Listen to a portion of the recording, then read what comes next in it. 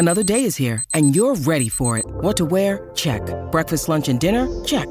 Planning for what's next and how to save for it? That's where Bank of America can help. For your financial to-dos, Bank of America has experts ready to help get you closer to your goals.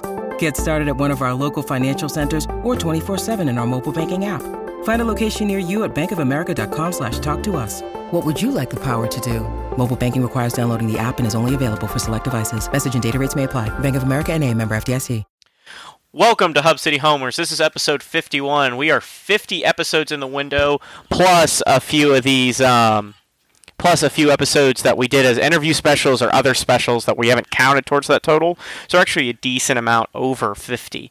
But, the next 50 hopefully will be as good as as the last 50 were. We're going to continue to grow the audience, continue to try to come up with new ways to engage with you guys and have a good time. And as always, let us know what you think, either comments, DMs, however you want to handle it. We'd love to hear some feedback.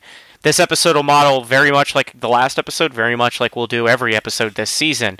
We're going to have a recap of the battle in Raleigh and then a preview of Texas Hate Week, looking ahead to the Texas Longhorns. But first, before we get into that, I do want to give a shout out to the Texas Tech women's volleyball team. The ladies are on a bit of a tear lately. They're 11-2. They went quite a while before they even lost. Something like 8 or 9 games straight wins, and then they fell to Oral Roberts, and they've also lost to Rice being their first loss in Houston. They've got wins over Notre Dame, some different programs of varying strength, but it is a good start, and they avoided what is most important in any sport, kind of the bad loss. So kudos to the women. Hopefully they continue to build on their NCAA tournament appearance from last year. Obviously, Texas is kind of the big dog in the conference, but it would be really fun to have a women's volleyball team kind of seriously challenge. It's been a while since Tech had one, last year being the best in, I think it was 20 years. So hopefully they can build on from just showing up to the tournament to being kind of a player in the Big 12 and in the tournament. So congratulations, ladies, on their non-conference slate. They're coming up now on conference play, West Virginia being first. That's in Morgantown. I don't believe that's going to be broadcasted anywhere unless West Virginia broadcasts it, but if it is, we'll try to make sure you guys are aware of that. All right, heading into the good stuff now on the football side, or should I say bad stuff, which would be Texas Tech's effort against the NC State Wolfpack. NC State being I believe they moved up in the rankings to about number 13 or 16. I don't remember which poll they're where anymore. These polls don't matter until we get to the playoff poll, but they're still a highly rated team. Texas Tech would fall in Raleigh 27-14. Really, the difference in the game being turnovers in this situation. Tech having 3 interceptions and a muffed punt. So let's start there first. This is a good segue into kind of the quarterback discussion. Turnovers. Tech's 1, committing a bunch, and 2, not forcing very many. Jack, if you're a coach, how do you go about starting to even up, the turnovers for Tech? How do you start to get back into the black on your turnover margin? I think a big thing that we need to avoid is possibly getting a little too over-aggressive on the defensive side. I think that our defense played phenomenally well in Raleigh. They kept us in the game for all of it. I put out an article today actually about what the offense can do to beat Texas this weekend in lieu of a offensive MVP, because I really did not feel like there was one. If you want to talk about turnovers, you take away the fumble, the muff punt, and take away the pick six, and it's a 3-point game. Being that NC State ended up kicking a field goal off that muffed punt, but yeah, that's a 3-point game after that against a top 20 ranked team on the road. Don't know about y'all. I didn't see them. I was not that impressed by them. I really was not. I think they're going to fall a couple times. I think they're a little overrated. I think Tech did more to hurt themselves than NC State hurt us. But to answer your question, I think you have to kind of get out there and with whoever is at quarterback, you need to start with some quick throws that are going to be open. The ones that work against the coverage in practice that week, get some quick for sure where whoever, like I said, whoever is back there only has to make 1 or 2 reads and get some quick completions, get that confidence back. I think that I I really liked what Joey McGuire said when they asked him in the presser if he wondered what his quarterbacks learned after this past week's game, and he said not to throw it to the other team. So I think that, man, if you could just limit some of those turnovers, some of the picks were really bad, and I don't want to harp on those too much, but I think it was like a fourth down. It was the 4th and 1, I think, wasn't it? Where he threw a pick and there was just no one there. There was no one in a white jersey even remotely close, and just a really bad pick. And that might have been the one they picked sixth. I can't even remember, but basically, I would like to see a lot more quick throws in the passing game, but I would also like to see Tech establish the run game. The run game was not used near enough in this one against North Carolina State, and it's really embarrassing. You had a guy in Taj Brooks that ran 17 times for about 80 yards against what is supposed to be a really good run defense in Houston, and you only give him 4 carries against North Carolina State, and you only got 4 yards on 4 carries. That's not good enough, and that's not going to cut it. I'd like to see both SaRodorick Thompson and Taj Brooks get more carries, but in the passing game, I'd like to establish the quick passes, 1 or 2 reads at the most, and let's get that confidence back under the belt. Kendall, the whole reason to start with turnovers is to lead into the quarterback discussion. So I want to get your take on it. Jack's kind of given his read on how do you establish your quarterback in a game. Let's now look at just the quarterbacks that we've seen. We have Behren Morton, Donovan Smith, Tyler Shucks. Return time is still not settled, but it is not going to be for another week or 2 at the minimum. We'll see. I think I've heard maybe West Virginia or Oklahoma State he could be back. So we're a few weeks out from him being back in the picture. We got 2 guys. We know what Donovan Smith can do. We don't really know what Behren Morton can do. We don't see practice reps. His action have been super limited. And against last night, it was largely just against to prevent defense and panic scramble time. But it does beg the question, has Donovan Smith done enough to satisfy the criteria of keeping the job, or should we re-engage the quarterback battle, or should we, outright say, look, we've seen what Donovan can do, why not turn the ball over to Morton? How should the coaches handle this quarterback situation? I think that really, so going into the season, we looked at the whole quarterback battle. We were all kind of under the impression that it was all 3 were kind of even with each other. And so Donovan really kind of got thrown into the fire when he had for the 2nd straight season now, and our hardest 2 matchups with Houston and NC State for our non-conference, very early. But he has struggled, and last year Donovan's biggest thing, the thing he was good at, was he didn't turn the ball over a lot, and now he's kind of getting a little almost turnover prone. But I personally don't think it's time to go to Morton just yet, because in the time, I would be a little different on that if in the time that Morton has came in, against Murray State and in that garbage time stuff against NC State, if he would have shown a little more and been able to really get us up the field and score, I would have felt a little more comfortable saying, let's give Morton a shot. But I feel like, he's had a pick in each of those appearances. And I feel like the pick against NC State just wasn't a very good play at all. But I think they'll definitely ride with Donovan this game. And if we see the same type of struggles, we could see Morton much earlier.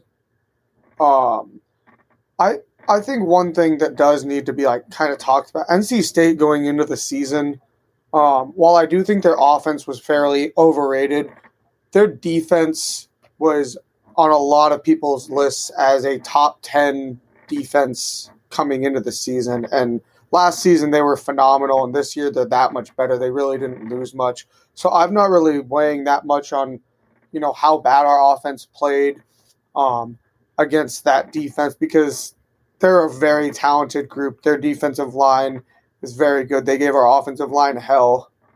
They're very good at forcing turnovers, which we saw. We did shoot ourselves in the foot, but also that's just kind of what their defense makes you do. So I'm not too worried.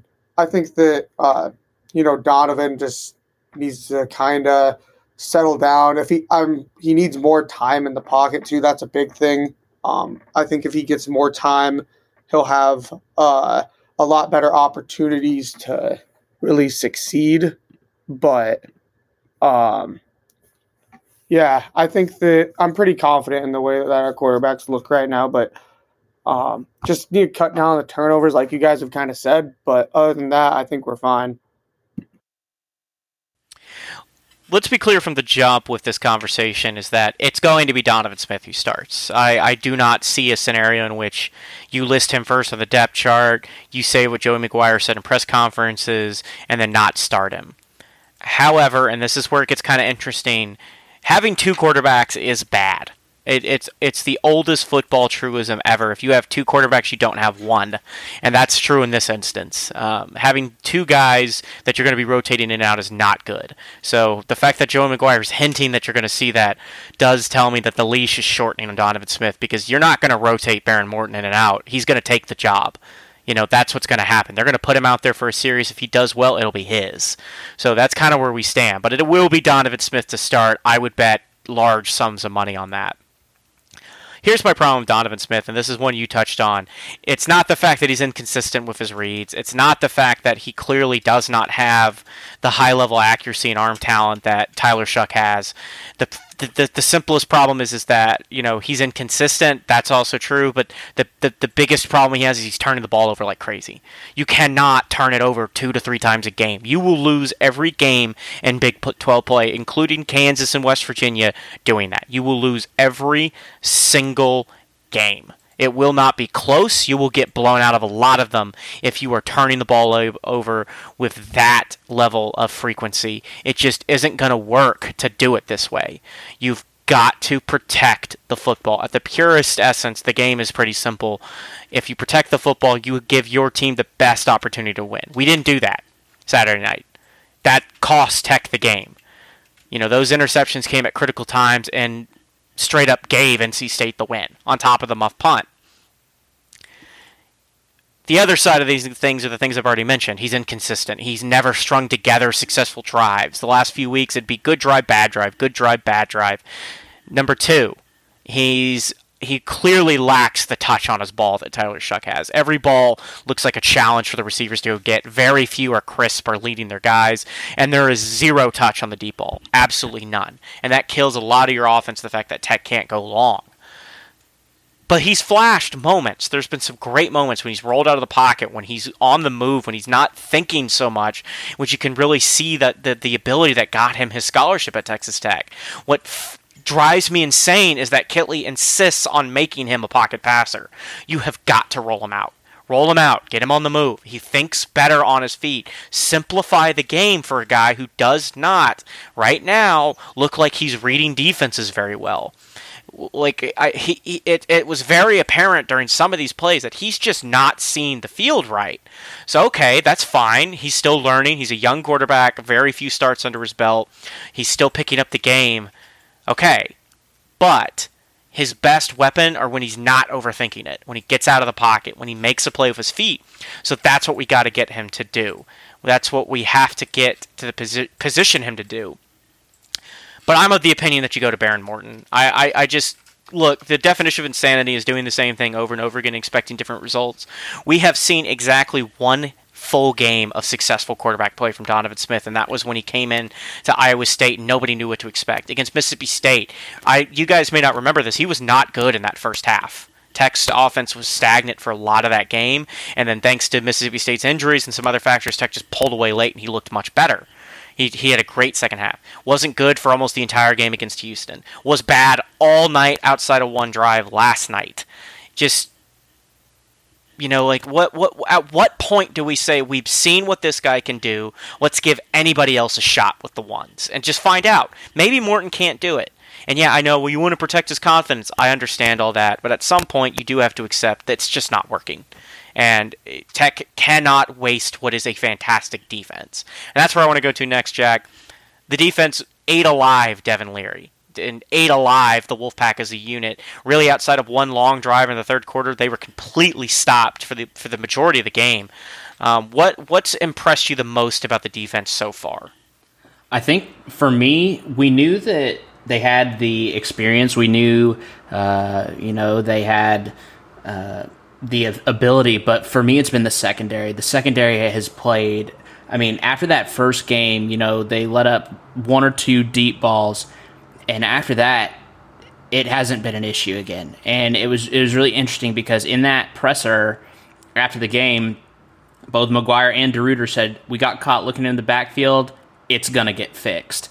And it has. It's been fixed. Dadrian Taylor-Demerson is playing out of his mind. This unit's only going to get better when Adrian Fry comes back. I just think it's been a real nice thing to see, just a defense actually striding to improve. Tyree Wilson's been playing great. Krishan Merriweather's been playing great. We knew that those guys would play great. Merriweather in the linebacking core and Wilson on the edge. And we knew, and let's be honest, we knew that Jalen Hutchins and Tony Bradford Jr. were going to play well also. We thought Philip Bleedy might show up, and he's outplayed his expectations so far in my mind. So the line's been playing well. The linebackers have been playing well. Linebacker depth is going to be tested. This is something we discussed earlier in the year, that linebacker depth might be an issue, and with Bryce Ramirez going down for the rest of the year, that will definitely be an issue. I think we need to we're going to have to see some true depth at the linebacker position now that Bryce Ramirez is out for the year. But for me, in my mind, the group that's been stellar, or that's really impressed me the most so far, has been the defensive backs. Yeah, Malik Dunlap was maybe, arguably, Tyree Wilson's going to draw the headlines with the sacks and the pressure with good reason. Malik Dunlap was maybe the best player in that game from either team. The 4 pass breakups, every time NC State seemed to want to do something great, he was there to break it up. And he seemed to take it personal against his former team, which is what you want to see. Play with a bit of your chip on your shoulder. They ran him out of town. And he definitely, I think, had him wishing a bit that he had stayed by the end of that game. You mentioned something earlier. I'm not sure about NC State either, but what I do know is that Devin Leary is a very good quarterback, and that offense is stagnant. With all due respect to everybody else, any other Tech defense in the past 10 years would have given up 350 yards to Devin Leary. This would have been a game that launched NC State's offense back on its proper trajectory. That's just how it goes. To hold a quarterback to 120 passing yards was a fantastic effort. And yeah, NC State's struggling. I don't think they're as good as we thought they were going to be. That's a very good defensive unit, but that offense has a lot of problems. But, the coverage was absolutely outstanding. They continue to get better week to week. They continue to improve week to week, which is the most surprising thing. It felt like last year and in previous years, the defense just was what it was. Never got any better, and it sometimes regressed. So the fact that we're seeing marked improvement every week and what these guys are able to do is a great sign, because that's what you want. I was most impressed, though, by the linebacking core. You lose Ramirez, and they still, again, outside that one long third down drive, they really contained the NC State rushing attack, especially late in the game when they were trying to ice it. The questionable clock management kind of let the clock bleed away, but they really did only give up like 1 or 2 first downs late. They gave your offense time and time again an opportunity to score, and they just never capitalized. And a lot of that was on the backs of the linebacker core. As you mentioned, depth is becoming a big factor. Dimitri Moore's being banged up. Ramirez is done for the year. I don't think we'll see him for the rest of this season. There's injury. The more those injuries stack up, the more that unit's going to get tested. But so far, they've answered the challenge that we laid out in our previews this year. That was the question mark of this defense. Looks like we have an answer, and that's that these guys can flat play. Kendall, I'm going to go to you with kind of one of our final questions of the recap. Let's take a look back on the offensive side of the ball and look outside the quarterback play.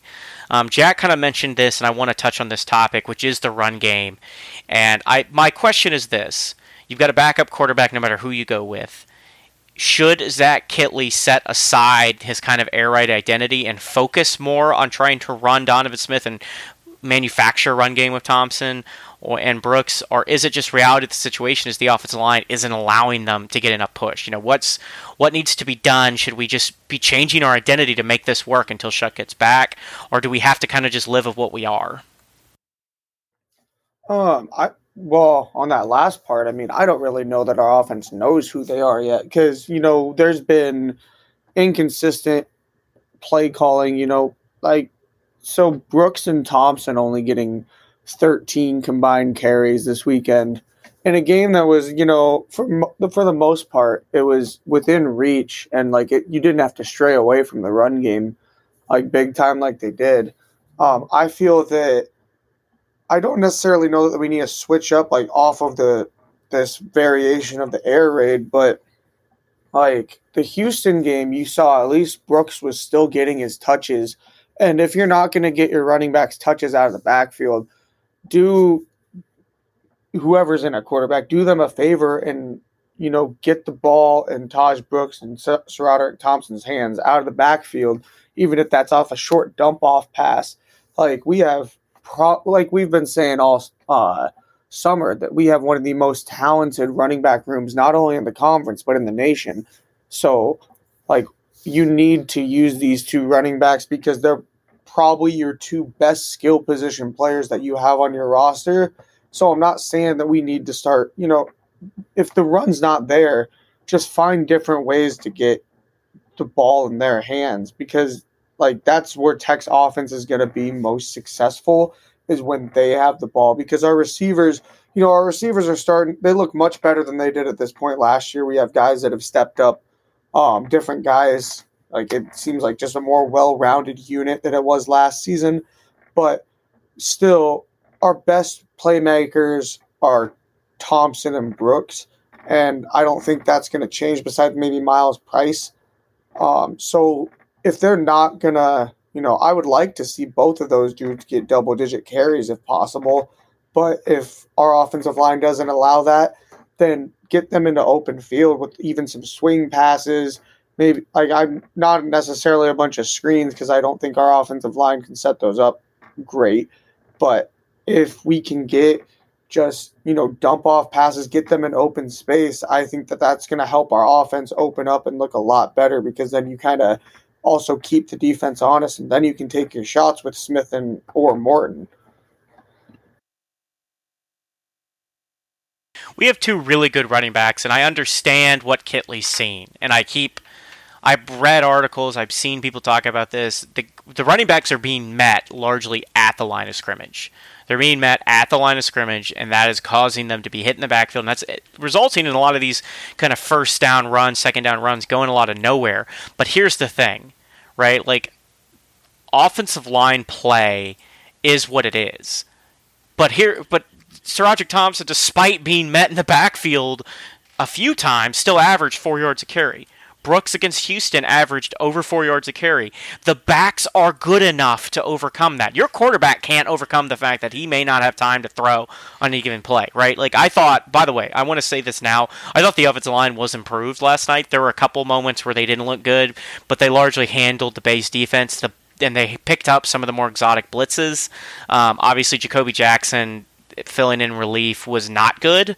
And the left side of the offensive line as a whole is a massive liability. Wright coming back this coming week is a huge plus to there. You can help shore that out because that was the thing. I'm going to touch on in a second, but some of the play calling set up your run game to fail. But, the truth of the matter is that SaRodorick Thompson hitting the backfield, he may still find a way to get 3 yards. Brooks' yards after contact is ridiculous. Give these guys a chance. In a game in which Tech had 215 passing yards under Donovan Smith. Threw the ball, I believe I saw the number was 32 times with him. 215 yards. 32 passes. We ran the ball 13 times total. Somebody make these numbers make sense to me because we pay Kitley a lot of money. Right, like I got lit up last week for doubting Zach Kitley's play calling, but I think everybody should be doubting now. This has been maddening how inconsistent the play calling's been. He's a young OC. I expect it to get better, but this is 2 weeks in a row in which it hasn't been there, and it's time that we start asking the question. Why are we so insistent on throwing the damn ball so much when we struggle to protect and it's not working? Right? It wasn't working against NC State. They ate us alive. I think Donovan's completion percentage on the game, let me verify this real quick. I think we're looking at a completion percentage it was 36 attempts. 36 attempts. He was 21 for 36 So, we're talking about like a sub 60% completion percentage. And by the way, for those of you at home wondering, that's about 6 yards per attempt. That's about what that equals to, what we were completing. So even when we were completing passes, it was mostly short. So we can't get anything going downfield, and we have running backs who are really doing their job and taking care of business, and we're just not willing to give them the ball. I'm not saying we're going to suddenly stop being an air raid team. That's not going to happen. And I'm not saying Kitley's 100% responsible for this. He's dealt with a backup quarterback and a pretty bad offensive line. You can't overcome that all through scheme. But what I am saying is that we seem to be taking the ball out of our best players.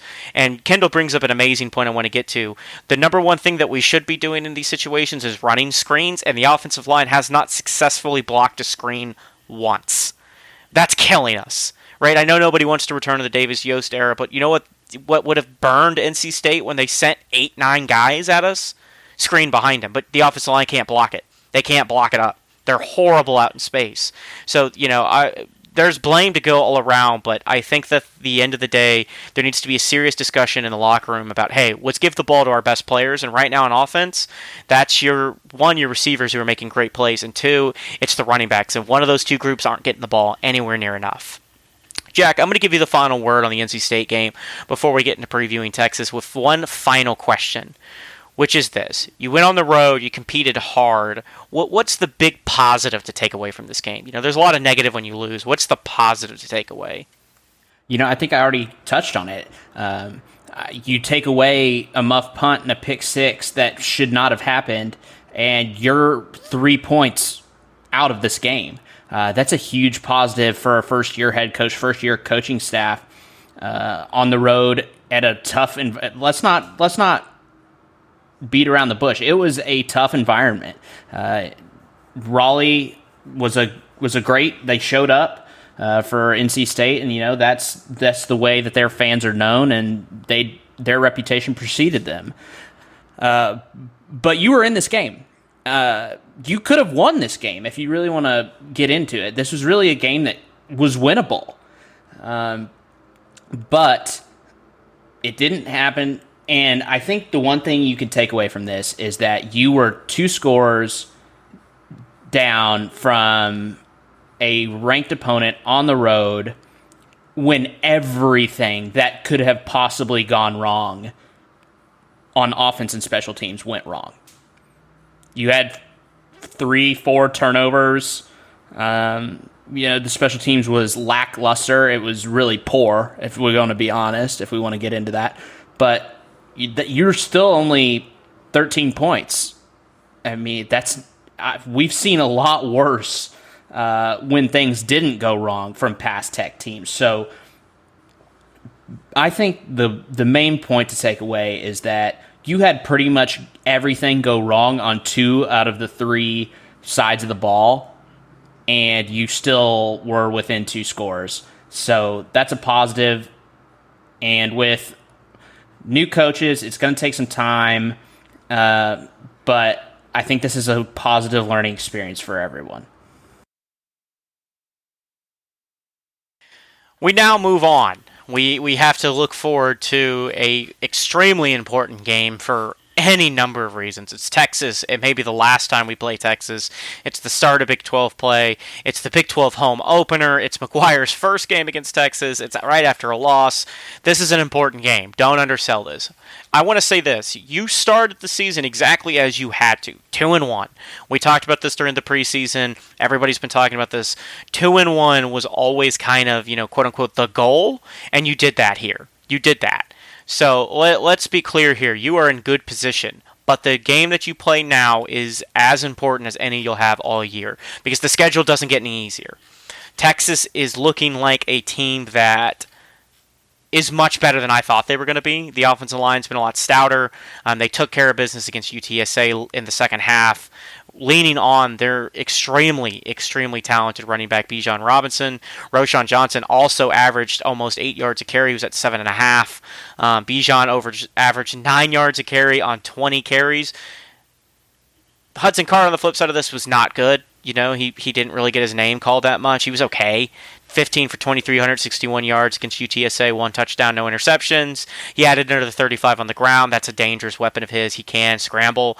Texas is going to run the ball at you if Hudson Card's the quarterback. They're going to do it even if he's not. If Quinn Ewers is back, though, it'll be a more balanced attack.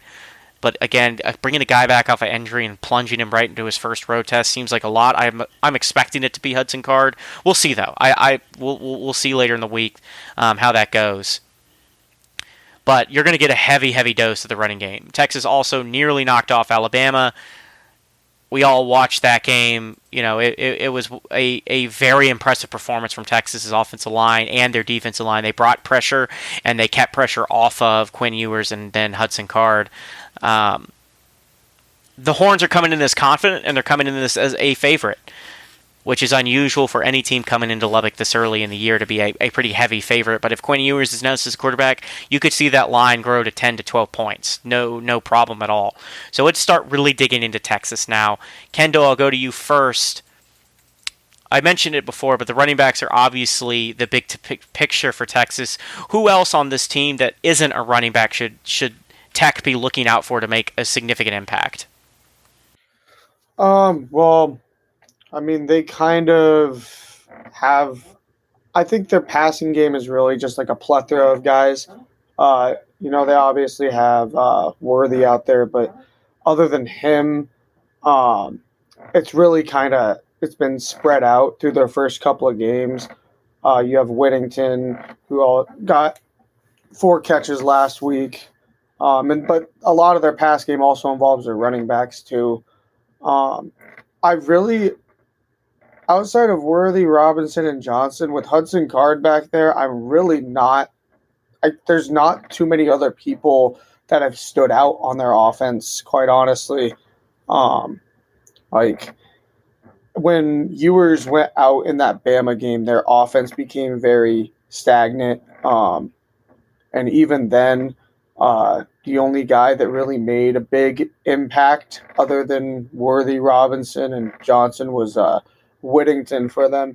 So I think you kind of hit the nail on the head talking about who they're focused on. And everyone in the Big 12 knows that. Anyone that watches Texas knows that their running game is going to be their bread and butter. But it's even more so with Ewers out.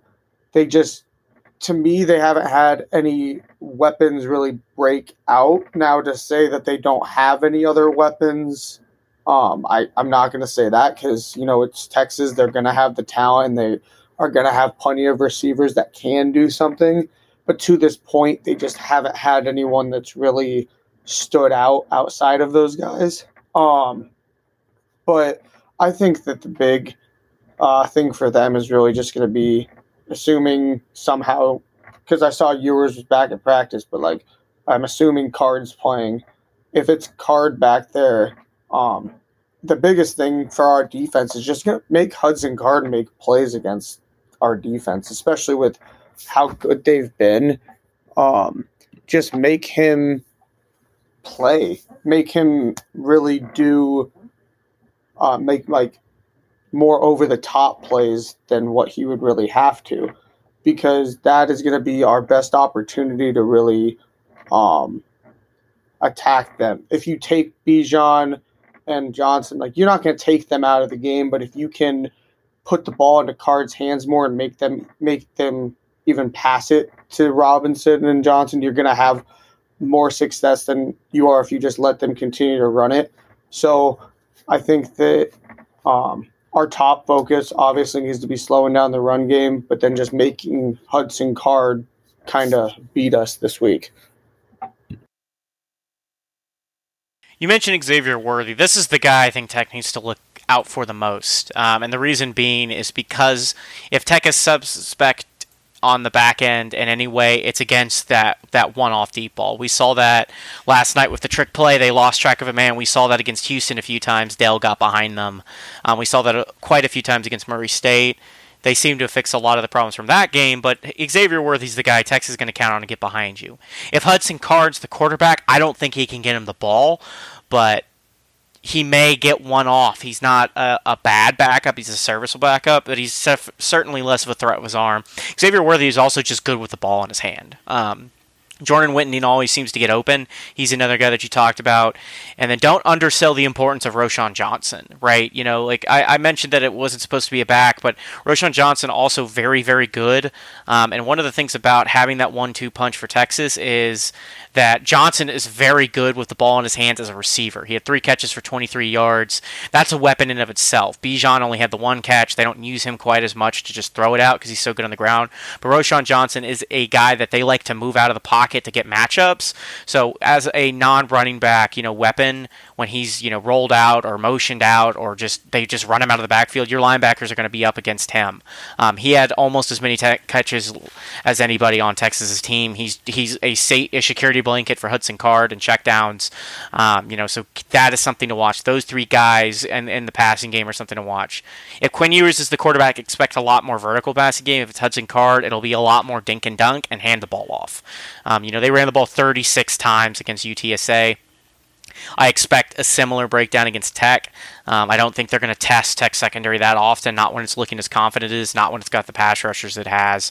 But we'll see who plays in that game. Jack, I'm going to go to you now to talk about Texas's defense. They held UTSA to 20 points. Obviously, we saw the woes Alabama had. What's impressed you about Texas's defense to start? Well, you talked about it. You touched on it a bit. They're really good at getting pressure in. I think this is going to be the key matchup in this game. I think on both sides of the ball for Tech, it's going to be this game is won or lost in the trenches.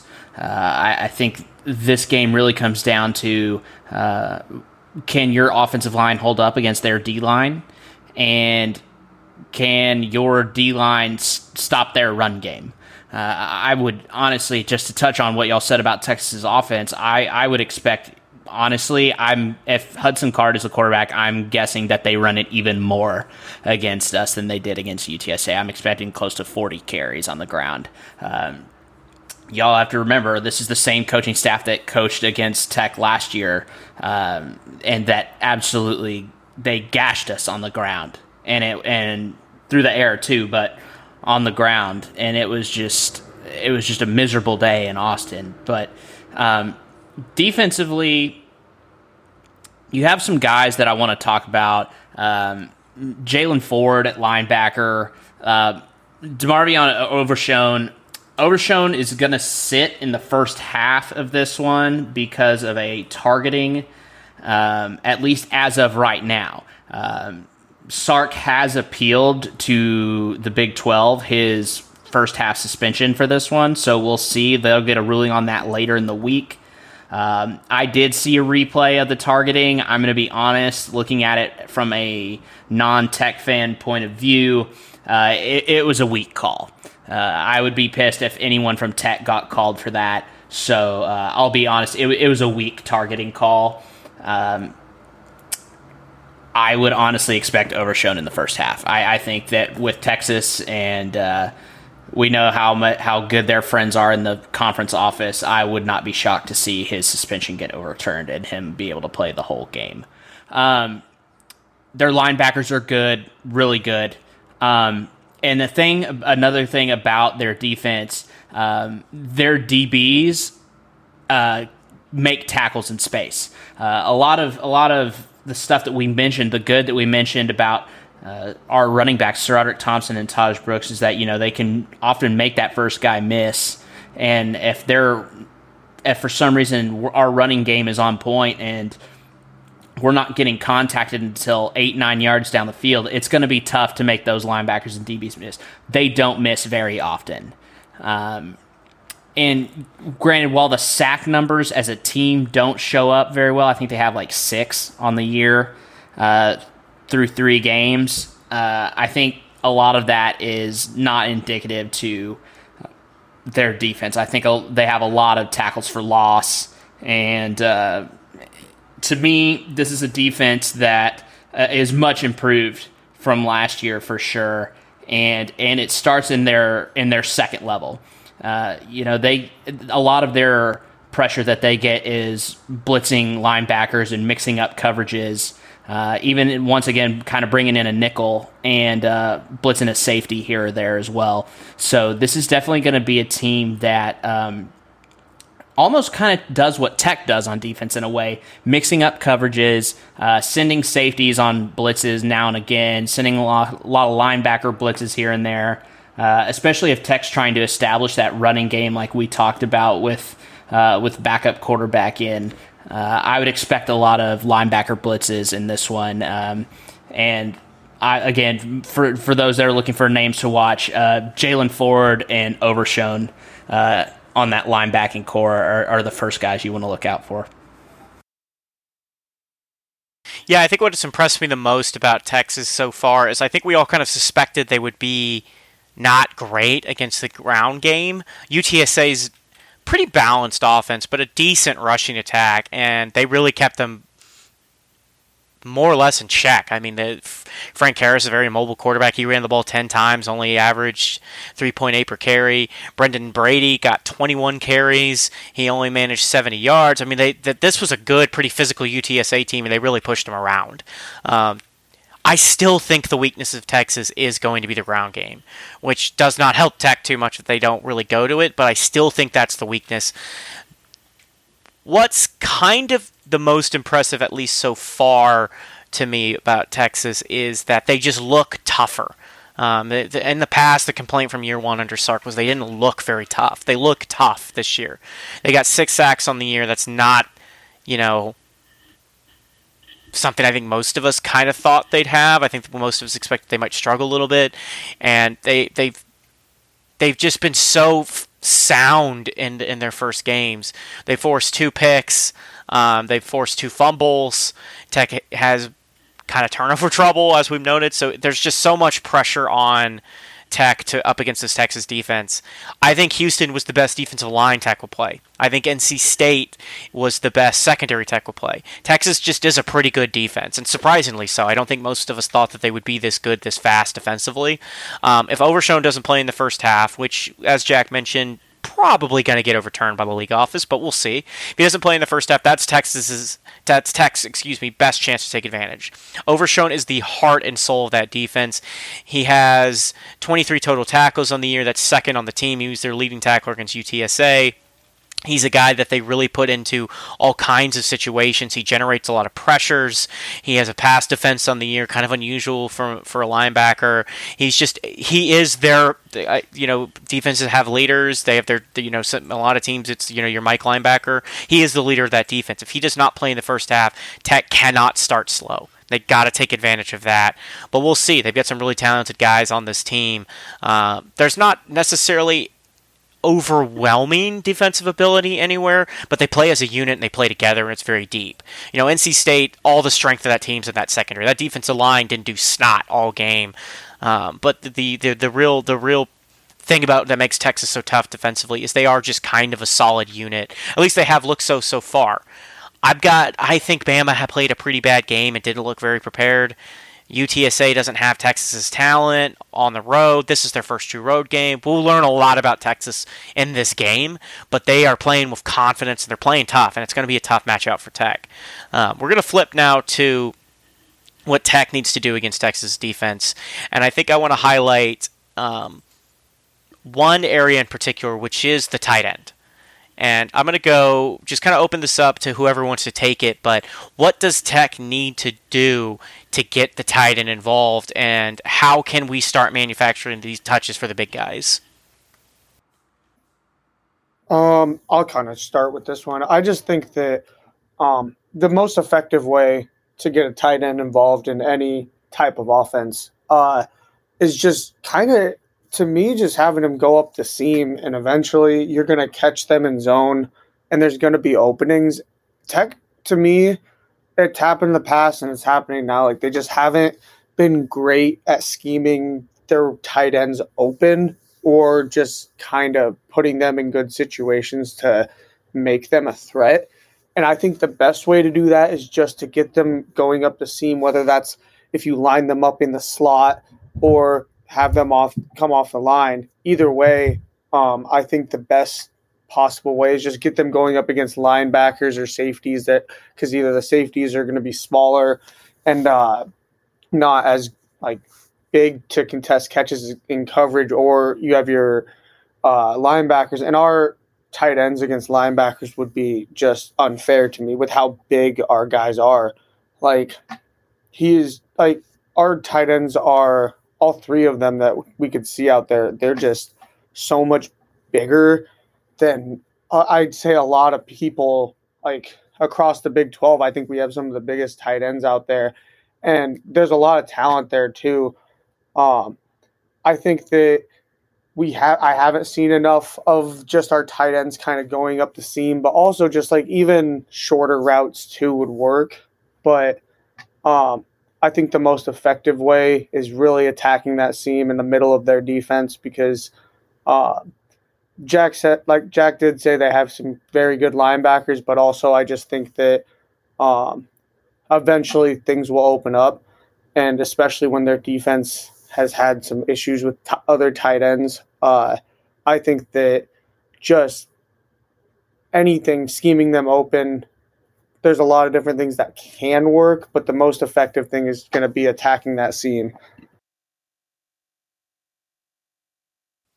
Jack, why don't you weigh in? What else you got on the tight end front? Well, I think that in my mind, I want to see more of the tight end, and I want to see more of it on a play action style type thing. It can never hurt, especially with a line that's been struggling, to have those tight ends down there just to give you another blocker. I mean, right? This O-line has been kind of struggling at times, especially more recently. So, we've touched on it. A play action off. I mean, keeping a tight end down there as an extra blocker, even in the run game, helps. But then, that opens up a massive amount of plays to run play action if you're really hitting that run game hard. And Kendall's right. Our tight ends have more size than any other tight end group in the conference, possibly the country. And I'll take size any day. If you're a struggling quarterback, what more do you want than a huge 6'8", 6'9", 250 body to be going up for balls and catching them? There's not much that I'd rather see in the middle of the field than someone who can climb a ladder up to 10, 11 feet off the ground to get a pass. That's just something that would probably be comforting to whoever's playing quarterback and comforting to whoever's playing running back also. I mean, you got to remember, these guys are getting hit hard too on these broken blocks, So an extra blocker that you could turn into a play action, and like Kendall mentioned, attacking the seam. I don't know why you wouldn't have a linebacker on the field in 85% of the offensive plays this week. Yeah, I think part of what's been so surprising is how many times Tech has just gone true empty. Played 5 down and gone 5 wide. They blocked better in these situations against NC State. NC State a lot of the time was content to let Tech do that.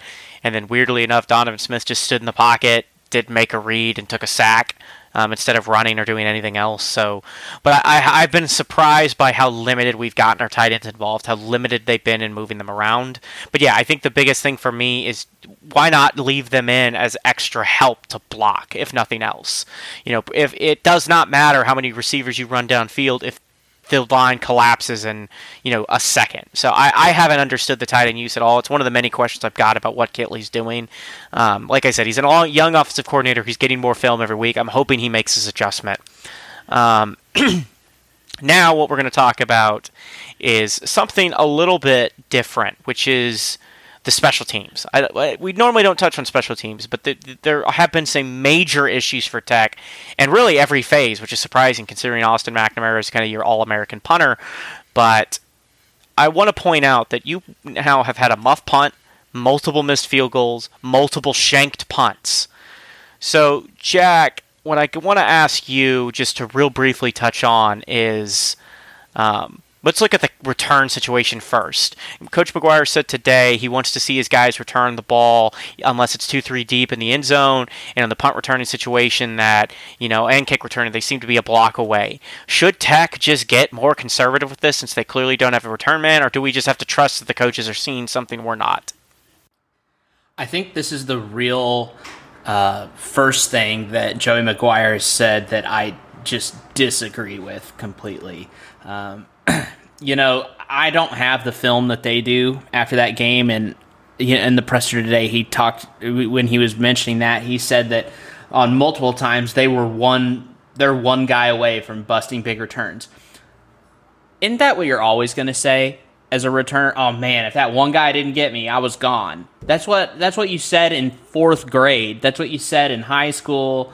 And here's the deal for me. Our return game has been terrible. It's been atrocious. There have been times where we have taken the ball out of the end zone and gotten to the 15, maybe. And with the way the line has been playing, I think you have to ask for every advantage that you can possibly get. So I'm telling my guys that if it's inside the 5-yard line, you're fair catching it, and we're taking the ball at the 25, and we're calling it a day. I think that, all this, we're one guy away. Well, until I see one go the distance, I just don't really know how I feel about that. I didn't like his response to the timeouts either, for what it's worth, but this answer really upset me because it just doesn't make any sense, right? Like, we haven't had a good return all year. Even when Adrian Fry was returning the ball, it looked shaky.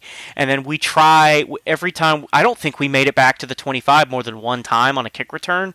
We do not have dangerous returners. We are not one guy away. Every kick return is one guy away, and that just because if one person screws up their assignment on the coverage team, you have a lane. So I understand that, but we don't actually have dangerous returners. There's no Kiki QT back there. There's no Jakeem Grant back there. We do not have the return man. I'm with you on this one. I don't know what McGuire's seeing. I think part of this, though, and I will say this, while it did kind of upset me to have a coach kind of defend what seems to be a pretty questionable strategy, it does say it does say something about his confidence in his special teams coach. He believes that he's going to get it right. So it's a young staff with, a lot of trust in each other. So I like that, but I don't understand why you feel the need to try to justify a strategy that's not working. If it's not working, don't do it, right? Like, it's not. We are 3 games into a year. There is no more, well, we're one guy away. You played. You are as good as you're going to get on the special teams side. And we know that the kicker situation is a little shaky. We hope that Austin McNamara shakes off some of those bad punts and starts booming it again. But we cannot have this uncertainty in the kick game, and a lot of it's because these guys are trying too hard to make a play happen that just isn't there. We don't, the expression, they are that guy. They aren't that guy. We don't have the returner back there. We don't have it. So stop trying to force it. And that's one of the things I don't remember who tweeted. It might have been you, Jack, who tweeted about this with that the short yardage turnover on downs, with that NC State turn into, I think, another 3 points, being as something like the staff's got to learn better situational awareness. This is something you learn, situational awareness. The statistics are screaming at you not to bring it out of the end zone, to take the free yards. Don't put yourself behind the 8 ball. Your offense needs help, and I think it's something McGuire's going to see more in film and realize he's going to have to tell these guys to wave at their hand. I mean, I think unless they short the kick, let it bounce in the end zone. Right? Like, unless they significantly short the kick, don't take it. We don't have the returner. We don't have the return team. And that's I'm happy to be wrong here. Maybe they'll take one back against Texas, right? McGuire seems to be making that a point of emphasis that he wants to see him go. Maybe they'll take one back. That'd be awesome. But until, like Jack said, until we actually see it happen, there's no sense in continuing to pretend that we have a dangerous returner. Adrian Fry was not a good punt returner. Hokut is not a good punt returner. Martinez is not a good kick returner. And that's okay. Not every team has a dangerous return man. Nathan Dells don't grow on trees. That's kind of a unique kind of a skill to have a guy who can take it back, or Turpin for the Cowboys. Like that kind of guy isn't just out there for anyone. Jakeem Grants aren't floating around. So it's time to move on from that philosophy, and I can live with the timeout management. I didn't really like his answer, but I can understand it. I can respect what he's thinking. I don't get this one at all. This is something the coaching staff's just going to have to learn to give up on. If it's bus one, great. Otherwise, take your fair catch, take your free yards. Now we're gonna head into the close of our show to kind of give your sense of the game. I started this with Jack last week, which is a more expanded prediction, give a little bit more feedback. So I'm going to ask, first and foremost, who wins this game? And then I'm going to ask you kind of what do you think is the difference maker in this game? What decides it for you? Kendall, I'll let you go first. I hate to say it, but right now I'm just kind of sitting until I see more out of our offense. It's kind of hard to pick Tech to win this game, especially after kind of what happened last year. Even though Texas obviously wasn't that great of a team last year, they still made us look silly. So until our offense kind of proves me wrong, which I'm hoping they do, I do think Texas will come out with a win. And but the difference to me on if Tech wins or loses is going to be quarterback play and offensive line play, and those kind of go hand in hand with each other. But I think our defense is fine. This defense ain't letting up 70 like last year. I would be shocked if this game honestly even gets into the 40s, much less even close to 70 for Texas. But it doesn't matter how our defense plays if we can't put up points and can't put together solid drives, because eventually the defense will get worn out if they're just continue to be on the field with our offense just kind of sputtering out continuously. But I do think that we're going to keep this game competitive no matter what. I think every game that Tech plays this year will be competitive. It's just a matter of if our offense can really take a jump that they haven't shown since Shuck went out. But right now, I do think if we play like we did last week, I think Texas will end up winning this one, but I do think it'll be very close. Jack, same question to you. So for me, it hinges on a couple of things. For me, I think that if his suspension is held up and he's out the first half, I think you have to take advantage of a missing star linebacker with your running backs and your tight ends. Even maybe some crossing patterns through that area. Jalen Ford can't do the whole thing by himself. I think you have to get the ball to your playmakers quick if you're Texas Tech. Here's the thing, and I really liked what Kendall said about this. The best game that we've had all season has been against Murray State, obviously. But in the other two games, I just really haven't been that impressed on offense. I really haven't. Too many mistakes, too many turnovers. We found a way to win against Houston. That was a gritty win. It looked good. It was a gritty win. I mean, I'm not saying the performance looked good, but being able to hold on to a victory there was really nice to see. I want to first say that Houston is not Texas. Texas has 52 4-star guys and 7 5-star guys. I don't think Tex had 52 4-star guys play for the program in their history. If they have, forgive me, but it's something close to it. And Texas has 52 4-stars on their roster today. So, again, this is something that, and I hate picking this game. But until I have to go with Kendall on this, and I think Texas is going to win just based on what I haven't seen on offense since Donovan Smith has taken over. It's just too many mistakes. And bring it back to the point that you said earlier, Mike. If you continue to turn the ball over as much as you're doing it, you're going to be hard-pressed to find a win in Big 12 conference play. And I think this unfortunately, be the game, might be the straw that breaks the camel's back in this one. Because if you see another 3 interception game, we're going to have to start talking about some other things. And we're going to have to start exhausting our full options back there at quarterback. But I think Tech does keep it close. I think our defense, once again, is going to keep us in this. But I think it's going to be something similar to what you saw in Raleigh. I think it's going to be something similar in the way that our defense is saving our ass, but our offense is going 3 and out, and our defense can't catch a break to stay on the sideline and get a little bit of a breather, and they just get worn down by the end of the start of the fourth quarter, and I think Texas pulls away right there. I said it last week. I can't pick against Tech until they give me a reason to. They gave me a reason to last week. You don't have the offense until Shutt gets back. I'd love to be wrong here.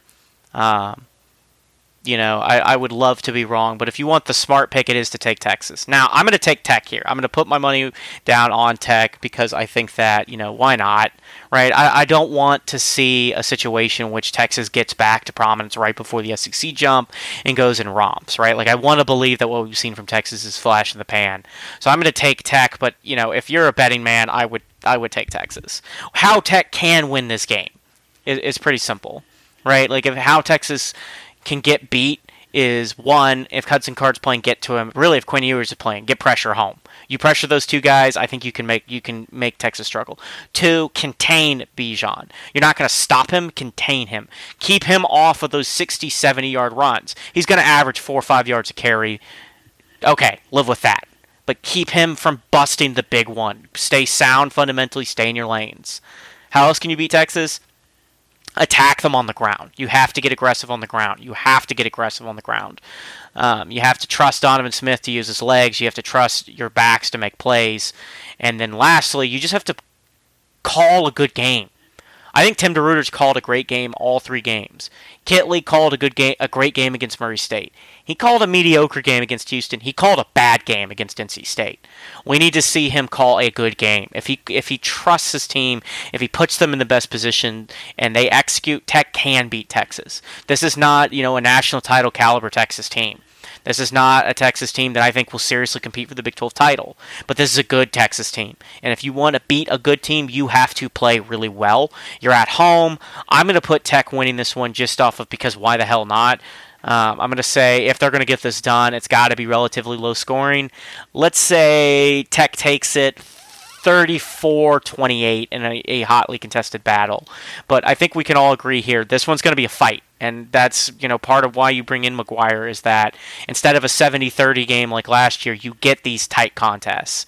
Texas is playing confident. Tech is reeling a little bit. It's time to regroup, and it's time to punch them in the mouth. You're back home in safety. Guys, this is Texas's first trip. If you're wondering, you saw what happened to Tech going on the road for the first time in a hostile environment. Carter Friendly's a great venue. The Jones is meaner. It is one of the meanest venues to go play in, period. Hopefully the fans will stay the whole time. I'm hoping the weather cooperates and it's not brutally hot so the stadium stays full. If you have the opportunity to go, if you're a student, drink some damn water, stay at the game. I will be there huddled underneath the hydration zone for part of that game. So, I'll be in Lubbock this weekend. If anyone else is going to be in Lubbock, hit me up on either the Hub City account or my personal one. Yeah, say hi to Jack if you see him, or just catch him. It's a good opportunity to pick his brain a bit if you run into him. But yeah, if you're there with Jack, Jack will be there till the end of the game unless this turns into an absolute romp. So you should be there too. Stay there. There'll be hydration. I think you can get waters cheap if you don't have one, and then refill them. Really, all the concessions are cheap now besides beer. So stay at the game. Be early. Be loud. Be there the whole game. We cannot keep having the stadium empty in the third quarter because that's when your team needs you most. When they're starting to get a little tired, that's what gives them the surge to keep pushing. So that's my 2 cents on that. Wreck 'em, guys. Hopefully this is episode 51. Hopefully the next one of the 49 episodes are as good as the last 49, and we can continue onward with the podcast. Hopefully we'll be circling back on next Monday with Reed. He wasn't able to make it tonight. I was here with Jack and Kendall. Hopefully we'll be discussing a win. When did we start Big 12 play 1-0? The first Big 12 game of the McGuire era this Saturday. It'll be on... I think it's ESPN2 has the broadcast. I think it's just normal. I think it's normal ESPN. Let's see here. You may be right. I want to confirm that real quick before we sign off, because that would be good to know. Yeah, we do have normal ESPN at 2:30, which enjoy, by the way. Next week we're back on ESPN Plus, which the quality has gone from shit to absolute trash fire. So, we're going to get one good broadcast out of this. So 2:30. If you're one recommendation, guys, for those of you who love to tailgate before games, who love to get really, really drunk, eat something. It doesn't sound like it's not life-changing. Eat something before you go to the stadium. You'll be less likely to pass out. You'll feel better.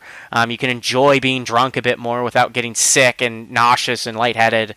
Eat a little something. There's going to be plenty of food. Enjoy the live music. Have a good time. Stay for the whole game. Wreck 'em, guys. Horns down. Enjoy Texas Hate Week and enjoy the game on Saturday.